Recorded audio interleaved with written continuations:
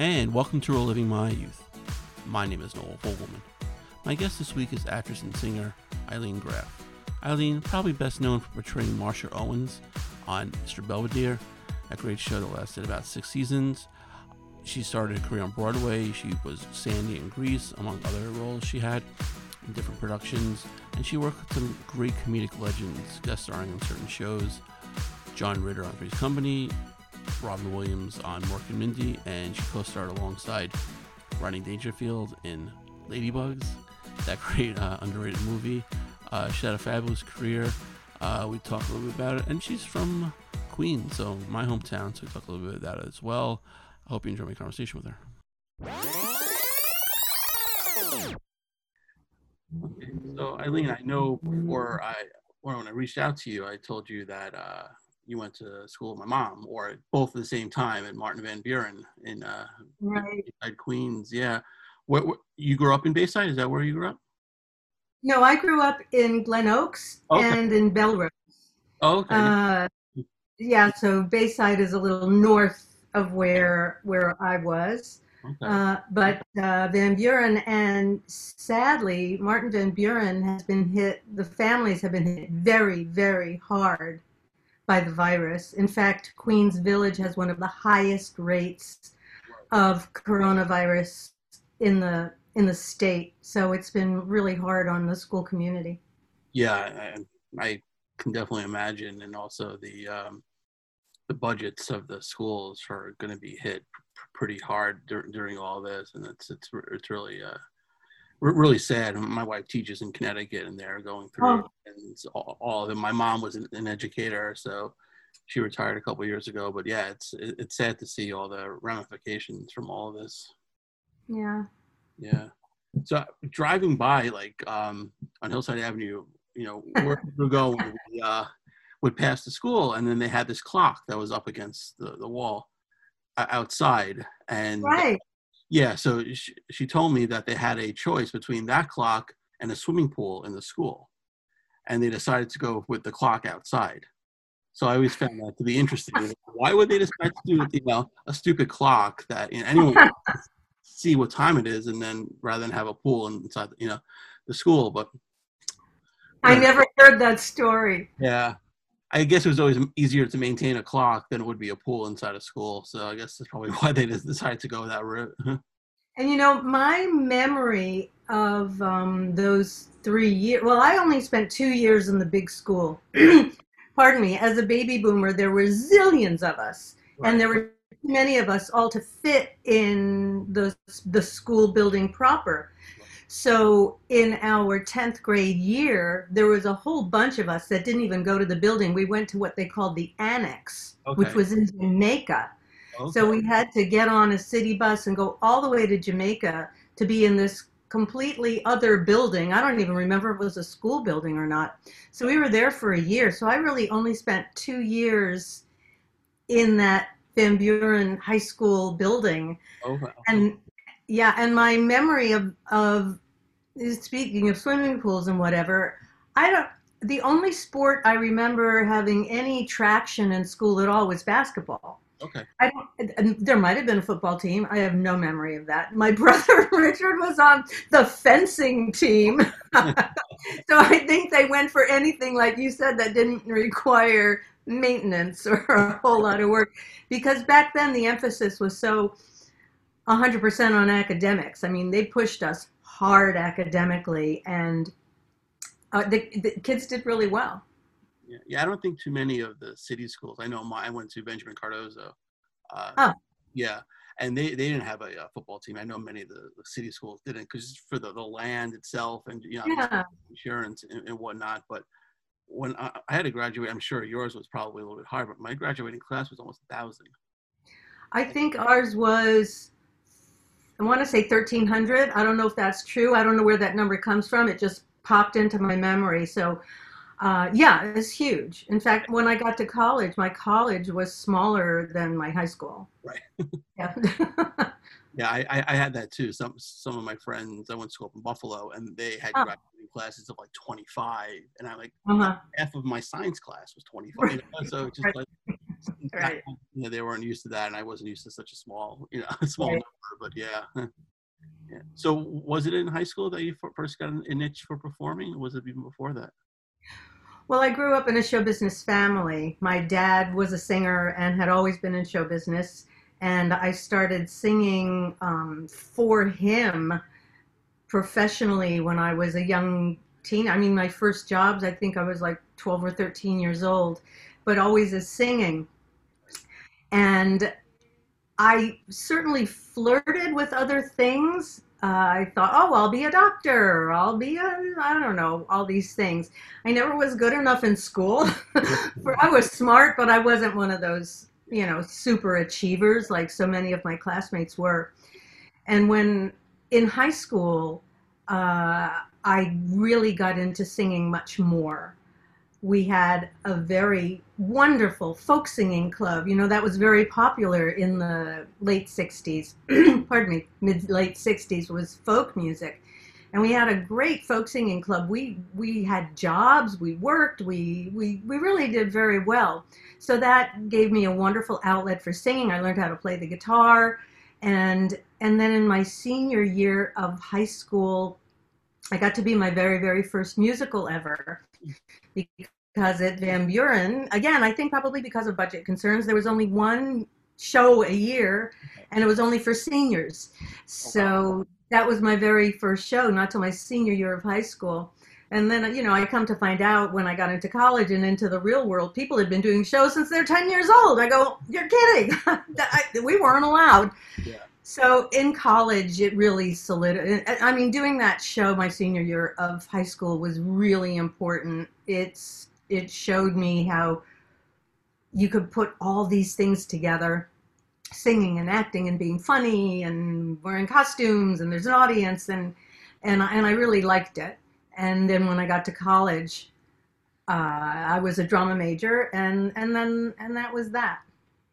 What was the show that you performed in high school? In high school, Once Upon a Mattress. Okay. Which is a wonderful show that's based on the story The Princess and the Pea, and it was the show that on Broadway made Carol Burnett a superstar. Right. She was the star of that show, and her career just skyrocketed after that. Yeah. What was Broadway the goal, or did you want to go towards Hollywood? No, yeah, Broadway. I mean, I wanted to sing. I really sort of wanted to be a recording artist, but that never happened for me. And you could audition for shows. It was really hard to audition for that's my husband. Hello. That's Noel. He's wondering where I was. To get a record deal is really hard. And I was coming up in the era of singer-songwriters, Carole King and Laura Nyro and all of that. And I didn't do that. Right. And to be in a show, you could just go and audition.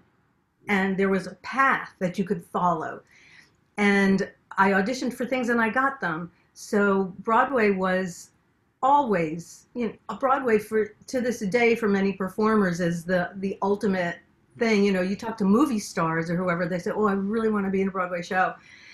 And those years that I spent on Broadway were so happy and so fulfilling and so great that I was so lucky to be able to do that. Right. And obviously coming from a musical, background, with your family, they were supportive and they actually would help you and gave you pointers and stuff and advice. So it was an easier transition for you, right? Not only pointers, but my father got me my first audition for my first Broadway show. Better. So that really was very helpful. Yeah. I was right out of college, and he was friends with the conductor of Promises, Promises. Pardon me. The gentleman told my dad, oh, so-and-so is leaving the show, and we need to replace her. And my father said, well, Ilene can do that. So they got me an audition, and I got the job. So, yeah. It helps when you know people. Right, absolutely. In any profession, that's for sure. So that was the following show. Was that Grease? Was that when you got Grease? Yes. Yeah. After I was on the road for I did the show Promises for a year on Broadway and then 9 months on the road.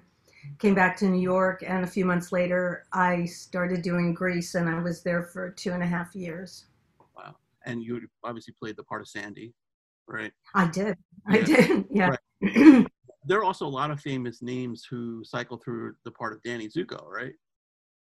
So many. Yeah. So many.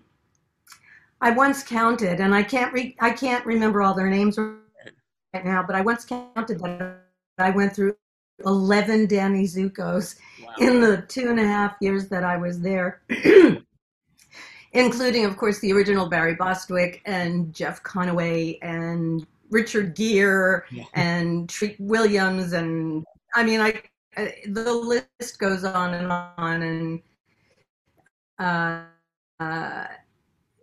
it was really interesting doing the same show with so many different guys who were within someone else's style. Right. It was like, and it was when I was on the road also, 9 months being on the road, playing different theaters every week or every 2 weeks, you really get good at being flexible. You know, you could play 1 week in a house that seats 10,000 people, and the next week you're in a house that seats 1,000 people. So you learned how to always do your best, always do your show, but sometimes you're going to have to speak louder. Sometimes you're not going to be able to hear or see the audience. Sometimes the audience is going to feel like they're in your lap. That's really great experience to have. Right. And then with the traveling, obviously the lighting, maybe the stage is a little different, a little creak, and dealing with all the different actors, you'd have to kind of adjust to them. So yeah, it definitely kept you on your toes, I'd imagine. Well, when you're on the road, it's always the same actors. You know, the company travels together in a touring company. We picked up a couple of people in 1 or 2 cities. Somebody left and somebody came in, but you travel as a troupe. So that was always the same. What would be different would be the band. We traveled with a rhythm section, but then all the other players would be local players, and they were all good. I mean, every musician was great, but it's the different theaters themselves. It's like, do I have a dressing room this week? My dressing room is 5 flights up this time. Oh, I have to change how long it takes me to get from upstairs to downstairs, and where am I doing my fast changes? It's those kinds of things. And you travel with your own lighting, you travel with your own set. So all of that stays the same. Thank goodness. Yeah. Yeah. What was, like, I wouldn't say the worst city because that's not fair, but like the worst theater or the biggest adjustment for you? There was a theater, I don't remember if it was Minneapolis or St. Paul. We played them right back to back. Right. And one of those 2 theaters, I think it was St. Paul, but I don't really remember, used to be a big radio studio, if I'm remembering correctly. I have to go back and Google and see what that was. But I remember it was so huge that we literally could not hear the audience reactions. We just couldn't hear them because they were so far away from us and they went so far back. So you're doing your show and you have certain times, you know, I'm going to get a great laugh on this. I know that this is going to work. I know that they're going to love this song. They're things that you know, they're touchstones of your show. But when the audience is that far away and you hear nothing coming back, it's like, am I awful? Or are they laughing and I just can't hear them? Yeah. So, and I think I want to say it was St. Paul, but the people in St. Paul were so wonderful. And it was also the coldest place I'd ever been in my life until I went to Salt Lake City. Right. St. Paul was unbelievably cold. Yeah. Yeah, I've been to both places, luckily both in the summer. So it was never, yeah. I was in St. Paul, Salt Lake rather. There used to be a TV show called Touched by an Angel. It was a very popular show starring Della Reese and Roma Downey. And I guested 1 week. And I had to buy a coat. And it was so cold and windy that they would send someone to walk you from your trailer to the set because they want to make sure that you get there. But this guy had to literally hold me because it was so windy and so cold that I could bear. I couldn't make it by myself. And I went to Ithaca College, and if you went to Buffalo, I mean, you know how cold it is up there. And Salt Lake was nothing like any place I'd ever been before. Wow. Yeah. But great people, wonderful production, had a blast doing it. Right. That's great. Now, when you were on Broadway, you mentioned obviously the numerous Danny Zuko's. Which one did you have the best chemistry with? Oh, what an interesting question. I did the show the longest with Barry Bostwick and Jeff Conaway. So they were really my Zuko's. Right. They were very different, but they were both directed by Tom Moore, because this was very early in the run. The show had been open less than a year when I went into the show. So they had both been directed by the same director and had a similar point of view to the role. Right. So it was just paradise working with both of them. I loved them both, and we were devastated when Jeff passed away. Yeah. And Barry is still fine; he's doing great. But we had such a nice thing going that I just had nothing but fond memories of them. And the other guys were amazing, just amazing. But I think because that's it. Right. Yeah. No, it was also interesting to see Jeff portraying Kinnicky in the movie. So it was just kind of funny. Yeah, very interesting. Very interesting. He sort of played it in a very Zuko way. I would see Jeff playing Kinnicky. I would see Jeff. Yeah. And I thought he did a really good job. And it must have been a big challenge for him to have to move over from his role into another role. Right. But Kinnicky is such a great role. And all of those, those guys were based on real people that Jim Jacobs and Warren Casey knew. They were their friends. They were real people. So every performance back then was really grounded in the reality of a real person. And I think that's what made it so special at the beginning. Yeah. Why do you think that show is such a great legacy? I think it's because of what I just said, because I think the characters are so strong and people can identify, oh my God, I'm a Sandy, I'm a Rizzo, I'm a Sonny. And I think it's based on the absolute strength of those characters, and the original actors who set those roles were so good at what they did that everybody since sort of has a model to follow. Although nobody who does the show now we're old enough to be their great grandparents, essentially, for the little kids that do the middle school version of Grease or whatever. Yeah. And it was also really funny, and it was funky, and it was raunchy, and none of those things had ever really been seen to that extent on Broadway before. So it was a novelty. And then when people got there, they just fell in love with the characters, I think. So when did you decide then to make the trip to Hollywood? I was doing a Broadway show called I Love My Wife, which was the show that I didn't replace him, that I originated a role, which is kind of everybody's dream, I think. Every actor's dream, you want to originate a role in a Broadway musical and be on the cast album and all of that. So that was extraordinarily exciting and wonderful. I'd been with the show for coming on to a year. It was a year, a little more than a year. And my husband, Ben Lanzarone, who's a composer, was a studio musician in New York and an arranger and a conductor. He had a huge career in New York, but he was given the opportunity to move to LA to write music for Happy Days. Okay. So at that point we said, if we're gonna try something new, now is the time to do it. Coming fresh off a hit Broadway show, he couldn't possibly been more successful in New York, but he wanted to write. And this came along and we said, we got nothing to lose. Right. We'll go. We thought we were going to stay for 3 months, and it's 40 years later. Right. Yeah. Yeah, and he got Happy Days. It was. Pardon me? I said he got Happy Days. So what was your first role when you got out there? I think the first thing I did was a 2-parter of Barnaby Jones. Okay. I think that was my first job. Right. And it was a really good introduction because it was a very stable, solid show. They'd been on the air for a few years. Everybody in the cast was strong and grown up, and they knew it worked like it was a machine. It worked like a machine. Very nice, very welcoming, very easy, gave you time to work on your stuff, no drama. And I said, "Oh, I like this. I like these people. I like the way this works."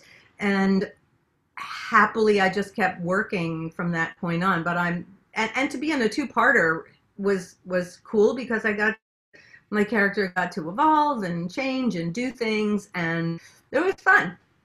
That's great. And you guest starred in a lot of comedies, worked with amazing comedic legends. So we'll start with Robin Williams. Mork and Mindy guest starred. What was the experience like with him? Because I've heard nothing but great things, but he's crazy on the set. Yeah, crazy on the set until I mean, and when you say crazy on the set, I mean just so over top creative, Right. just a billion ideas about what to do. So your head is spinning. You could pick any one of the 150 versions that came out of his mouth. Any one of them would be genius. Until the director would say, "Okay, we're going now." Totally professional, totally in charge of what he was doing, and just did it. And was a great scene partner. Was there for you when it was your turn to talk, when you were doing your thing. He was right there with you, never tried to upstage you, never tried to take the moment away. It's your turn, and I'm going to do everything I can to make you shine. And that is so wonderful to have someone of that caliber be that respectful of his. I think a lot of it came from training. I mean, you go to Juilliard, you learn that stuff, and people forget sometimes what a highly trained actor he was, because as a comic he was who was better. I mean, he was incredible. Yeah. And it was fun. I mean, it was so much fun being on that stage. I mean, to watch him and Jonathan Winters just ping pong, ping pong, ping pong. It was like you didn't know where to look. You didn't know where to listen first. It was like it's exhausting. I'd come home and say, "I don't know how they keep up that pace. I don't know how they do it." Yeah. It was like a you got to go to a show that you were in, but you got to watch it, and all of that rolled into one. Right, and even his dramatic roles, he was brilliant in them as well. So just such a tragic loss, because he was such a so much heart. Yeah, so much heart and soul and compassion. I that just beams out of him. Right. Yeah. One of my all-time favorite shows still is, I watch it pretty much every day, is Three's Company. And working with John Ritter, also the late great John Ritter. What was that experience like? I know you had a memorable guest starring spot as Mr. Angelino's, I guess, side piece, I guess, so to speak. I guess. Yeah. I guess. I gotta tell you, to this day, I will have people say to me, "Oh my God, you were on Three's Company." Oh, and I say, "How could you begin to recognize me from that was done almost 40 years ago?" But the Three's Company fans are like no other. Unbelievable. I had so much fun that week. John Ritter was a doll, the doll of all dolls. And it just, talk about making people feel comfortable. I was accepted as a member of the family from the second I walked on the set, and the job was just to be funny. How could you be funnier? How could you be cuter? How could you be sexier? How could you? I mean, what a way to spend 5 days, right? and I think it was kind of. When I'm not kidding you, Noel, people can walk in a department store and somebody will just stop me and say, and I think they're going to say something about Mr. Belvedere. No. Three's Company.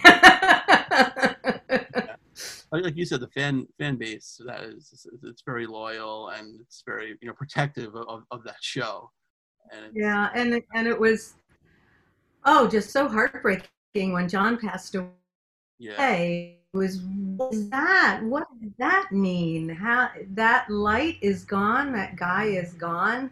He was a he was a guy. He was a great philanthropist. His brother his brother had multiple sclerosis. My internet connection is unstable. I'm sorry about that if I'm wonking in and out. It happens sometimes in my house. No problem. Um, We'll work with it. okay. And it was a huge loss. Yeah. Yeah, no, because like both those guys, him and Robin Williams, like they touched everybody. Everyone was like deeply Yeah. affected, because all their work, it's a real shame, and no one was a better, physical comedic actor than him. Just watching his work was legendary. It really was. Yeah. And they were both fearless physical comedians. Whatever the stunt. Okay, let me do this. Can I fall over backwards and do a somersault and, stand on my head? Yay! Exactly. Yeah. And then another one, it was a TV role, but it was a movie, Ladybugs, which my wife and I both love. We showed it on recently, and working with Rodney Dangerfield. So what was that experience like? He was an interesting guy. Hmm. He was he like we'd be doing a scene, or there'd be a scene going on, and the director, the producer, or somebody would feel that a joke wasn't working in one of the scenes. Something wasn't working, and say to Rodney, "We need a different line here," and he could just rattle off 5 or 6 different lines. Pick what you want. I say, "How do you do that?" He says, "That's what I do. I'm a writer. I do that. What I can give you whatever you need. Just tell me what you need." And I saw him do it more than 2 or 3 times, where whatever he would come better than what was there originally, and just pick and choose. What do you want? Tell me what you want, and I can give it to you. I loved that part of working with him, is seeing again, and it's that creative mind. How does it work? How does it spit this stuff out? Yeah. And then, your son in the movie, the late Jonathan Brandis, who was, a brilliant young actor. How was he on set? Because he was a great actor. It really, really was a tragic loss. Jonathan was a gut punch. He was a great kid. He was super smart and a student of film. He knew everything. You know how there are people that know every stat from baseball and, those guys. He was that way with the movies. He knew everything about the movies from Charlie Chaplin on. Just every credit, who the DP was, who the director was, what kind of lighting they were using. He just loved film so much, and he was such a sweetheart and such a nice actor. He was so natural and just so wonderful to work with, that when he took his life, it's the ravages of depression. Yeah. That doesn't always show. His parents were, I'm still in touch with his parents, in fact, after all these years. Right. He was wary of medication. He didn't want to do any drugs because he'd seen too many of his friends get in trouble with drugs. And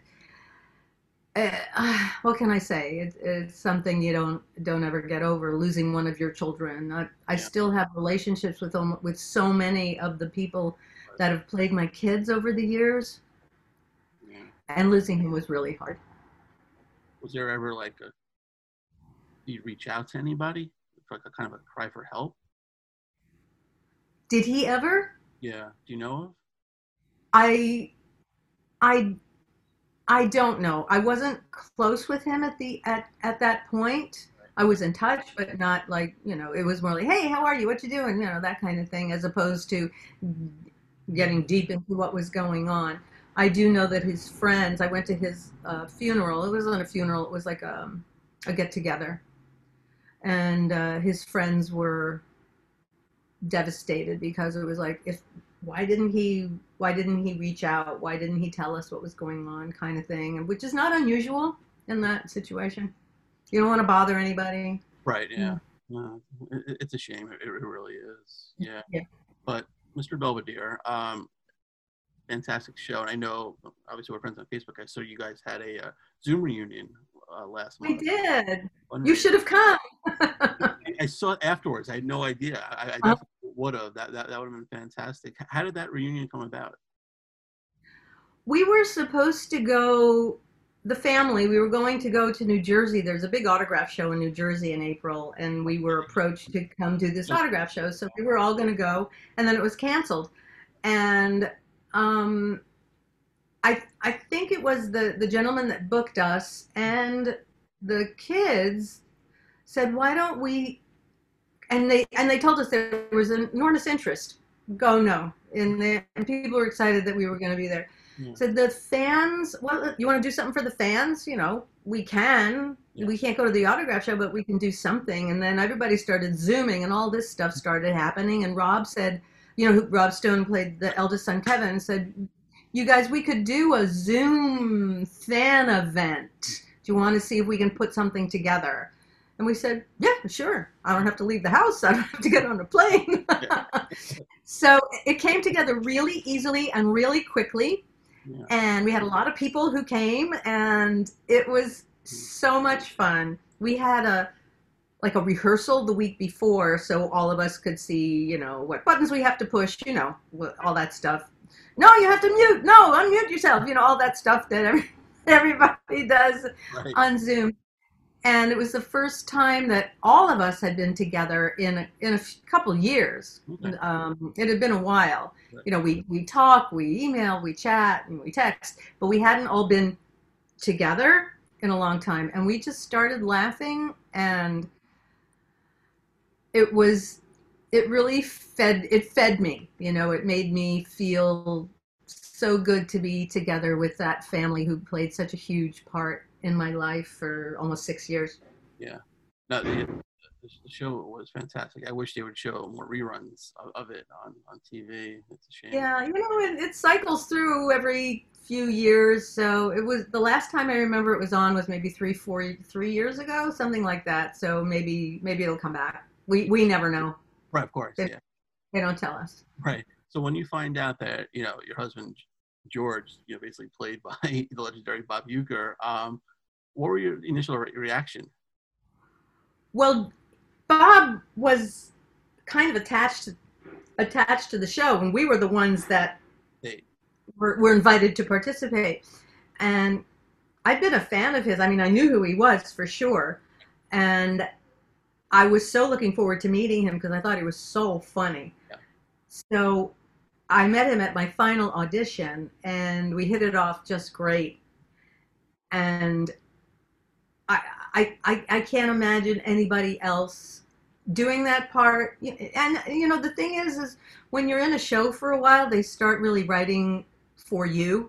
They start writing the way you talk and the way you think, and it becomes less trying to create a character and more just being yourself. So he was such a defined character. The Bob Uecker character was so defined from his commercials and his Johnny Carson appearances and his baseball persona that they really were able to mine every bit of his funniness and dryness and all the stuff that he brings to the table. And he's just a funny guy. He just starts talking and you start laughing. So gosh, can you imagine what kind of job is that? Who's luckier to go spend, you know, 8 hours a day with people whose job it is to make you laugh? Yeah, it's not really a job then. Yeah. And he like the relationships, you know, on camera were great with him and Christopher. It was really brilliant. Yeah, they were so different. They came from such different places. Their lives were so different. Affection for each other. And Bob just used candy and sandwiches, and he would just try to get them going, as Bob says. I just love getting them going. But they really understood what each of them brought to the table. Right. and respected what each of them brought to the table. I know that Bob had enormous respect for Christopher and his skill as an actor, his technique, his work ethic, his persona, his training, Right. and Christopher loved how funny Bob was. And he loved that he had such a strong persona and that he could just make us laugh by saying one word. They had a great thing going. Right. Absolutely. Out of all, like, the comedic, stars you worked with, who made you laugh the most? Oh, Bob. Bob. Okay. Oh, yeah, Yeah. definitely. It went on for years that he made me laugh. It's not like you guessed on a show with Robin Williams. I did 3 episodes of Mork and Mindy. Right. Yeah, I laughed a lot. But that was 3 weeks. Bob kept me laughing for almost 6 years. So I think that was pretty good. Right. Absolutely. And the show had probably one of the best theme songs of the 80s, no question. Very. Isn't that something? Catchy. Yeah. Yeah, very identifiable. Gary Portnoy and that the whoever thought of Leon Redbone deserves a medal. Yeah. Because that voice, who would think that voice would go with this little song? But it was the perfect choice, and it's so recognizable, and people use it all over the place. It's so cool. Yeah. Yeah. Can you watch yourself on camera? Like if one of your like movies or shows come up, can you sit there and watch yourself?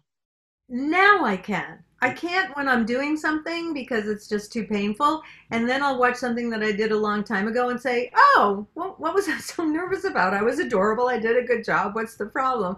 Right. But I need the time. I need the distance of time to be kinder to myself. Yeah. I know you're involved in also, like, actors workshops, right? And like, teaching as well. Not actors workshops. I teach vocal performance, singing. Okay. Oh, okay. Yeah. And acting plays a great part in that, but I've always thought of myself as a singer first, and acting kind of came along. So my husband and I teach a workshop called Making the Song Your Own, vocal performance workshop. Okay. And we teach people how to be better performers, how to really get inside a song and analyze it and figure out how they relate to the song. And it's very satisfying. I just love it. I love teaching, and I think that it has made me a better singer because I have had to codify what it is that I do. Right. I've been doing this for so long. You hand me any song, I'm going to give you a performance that's going to be fine without even thinking about it. But if I want it to be excellent, now what is it that I tell my students to do? So it makes me have to like stop and think and organize and dig in, and it's so much fun. It's so satisfying. Has the pandemic affected it? Have you taken like those classes like virtually now? Yeah, we can't get together. Singing is one of the most deadly things you can do, unfortunately. They're finding out that performance and singing is just not a good idea, and it's heartbreaking. It's decimated my industry just completely. So what we're doing is I'm not really teaching my students, but we get together every other week on Zoom. Right. We talk about what's been going on this week and whatever, and then everybody sings a song. And I have been doing no teaching. I may ask them pretty soon, you guys, this has been fun, but you want to learn something and see what they have to say. I didn't want to add any more pressure to anybody's life right now. But many of my colleagues, my teaching colleagues, are teaching remotely. They're teaching on Zoom, or there are other platforms that people are using. My cousin Randy Graff, who's a big fancy Broadway star, is a professor at Manhattan School of Music. She teaches in the musical theater program there. And she had to finish the semester with her performance students like this. And she said it was a challenge, but ultimately everybody rose to the occasion and is learning, and they made it work. Right. Now, do you think Broadway can survive after all of this? Yes, I do. I don't know how long it's going to take, Right. but Broadway is so important. Number one, to the economy of New York City. It's a huge economic driver to the city. Mhm. New York City without Broadway is what? Right. I don't know. What is it? So, and it's so many, not only the tourist dollars, the audience dollars, but so many jobs. Yeah. You know, how many hundreds of people work, yeah, on shows, not only performers, but Yeah. there are so many other jobs. It has to come back. I don't think it's going to be in a minute. I think it's going to take a while until we have treatment and we have a vaccine and we know that we're not going to be putting anybody in danger by the force of our voices, because that's what we do. We have our bodies and our voices, and we propel a lot of air, and that's exactly what you can't have. Right. But it's been so sad. My daughter, Nika Graff Lanzaroni, is also a performer, a musical theater performer, and she was doing an off-Broadway show, very successful revival of The Unsingable Molly Brown off Broadway. And we were in New York, and luckily were able to see like the last two performances that they did before Broadway closed down. So everybody is out of work, which is one reason why the Actors Fund has been so incredibly important right now. I'm the officer of the fund. And not only Broadway, as you said, what's going to happen with Broadway, but what's going to happen with film, what's going to happen with television, what's going to happen with the performers at Disney parks. It's a huge, huge industry. And the Actors Fund has just stepped up in a remarkable way to help the thousands and thousands of people. I mean, we have distributed through Actors Fund money and 12 other funds that we're administering money for, over $12 million in the past weeks. That's 6 times as much money as we usually give out in a year. So it's been really hard, and we're just praying that things come under control so that everybody can get back to work. I mean, New York needs Broadway. The world needs theater. Yeah. It wouldn't be such a big deal if it weren't so important. Right. Absolutely. Now, how can people donate to the funds if they want to? Oh, thank you so much for asking. You can go to actorsfund.org, and there are buttons that you can click that you can make a donation. And realize this is not just a charity for Broadway actors. This is for all the people that set the lights, and the people that make the costumes, and the people that write the press releases. And when you watch any show on TV, all of those jobs, all of those people are not working. Where would we be right now without watching stuff? I know. I can't imagine what would the world be like without the connection that we've had. Everybody talking about, what are you watching on Netflix? What are you watching on Amazon? All of that is brought to you by people that are no longer working. So the arts are phenomenally important to the economy of our country and to the heart and soul of human beings. So actorsfund.org. Reach out if there's a Netflix show you like. Reach out. Absolutely, absolutely. But before I go, we mentioned Broadway. You came out with a CD of lullaby songs inspired by Broadway classics, right? Yeah, well, quite a while ago now, but it's called Babies Broadway Lullabies, and we took Broadway show tunes. My husband's a brilliant arranger, and we turned them into lullabies for babies. And we were nominated for a Grammy for our CD, and it's beautiful, if I do say so myself. And it's still available on CD Baby, and yeah, give it a listen. It's really nice. Yeah, I've heard some of it. It's really good. Thank you. Nice for your new baby, huh? Absolutely. Rather than hear the same one or two tunes every night, yeah, that's for sure. But Ilene, this was great. I really appreciate your time. Yeah. Thank you so much, and best of luck with everything. Thank you, Noel. Thank you for having me. Stay healthy, stay safe, stay home, wear a mask.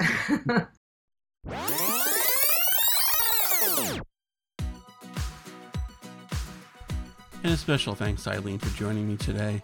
And if you have a guest suggestion, you can hit me up on Twitter at @thefirstnoel19, or like the page Growing My Youth on Facebook.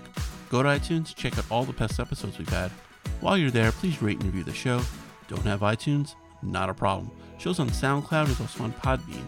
And go to livingmyyouth.threadless.com for all your merchandise, t-shirts, hoodies, phone cases, they're all there. A new episode comes out every week. Stay safe, everybody. We'll see you then.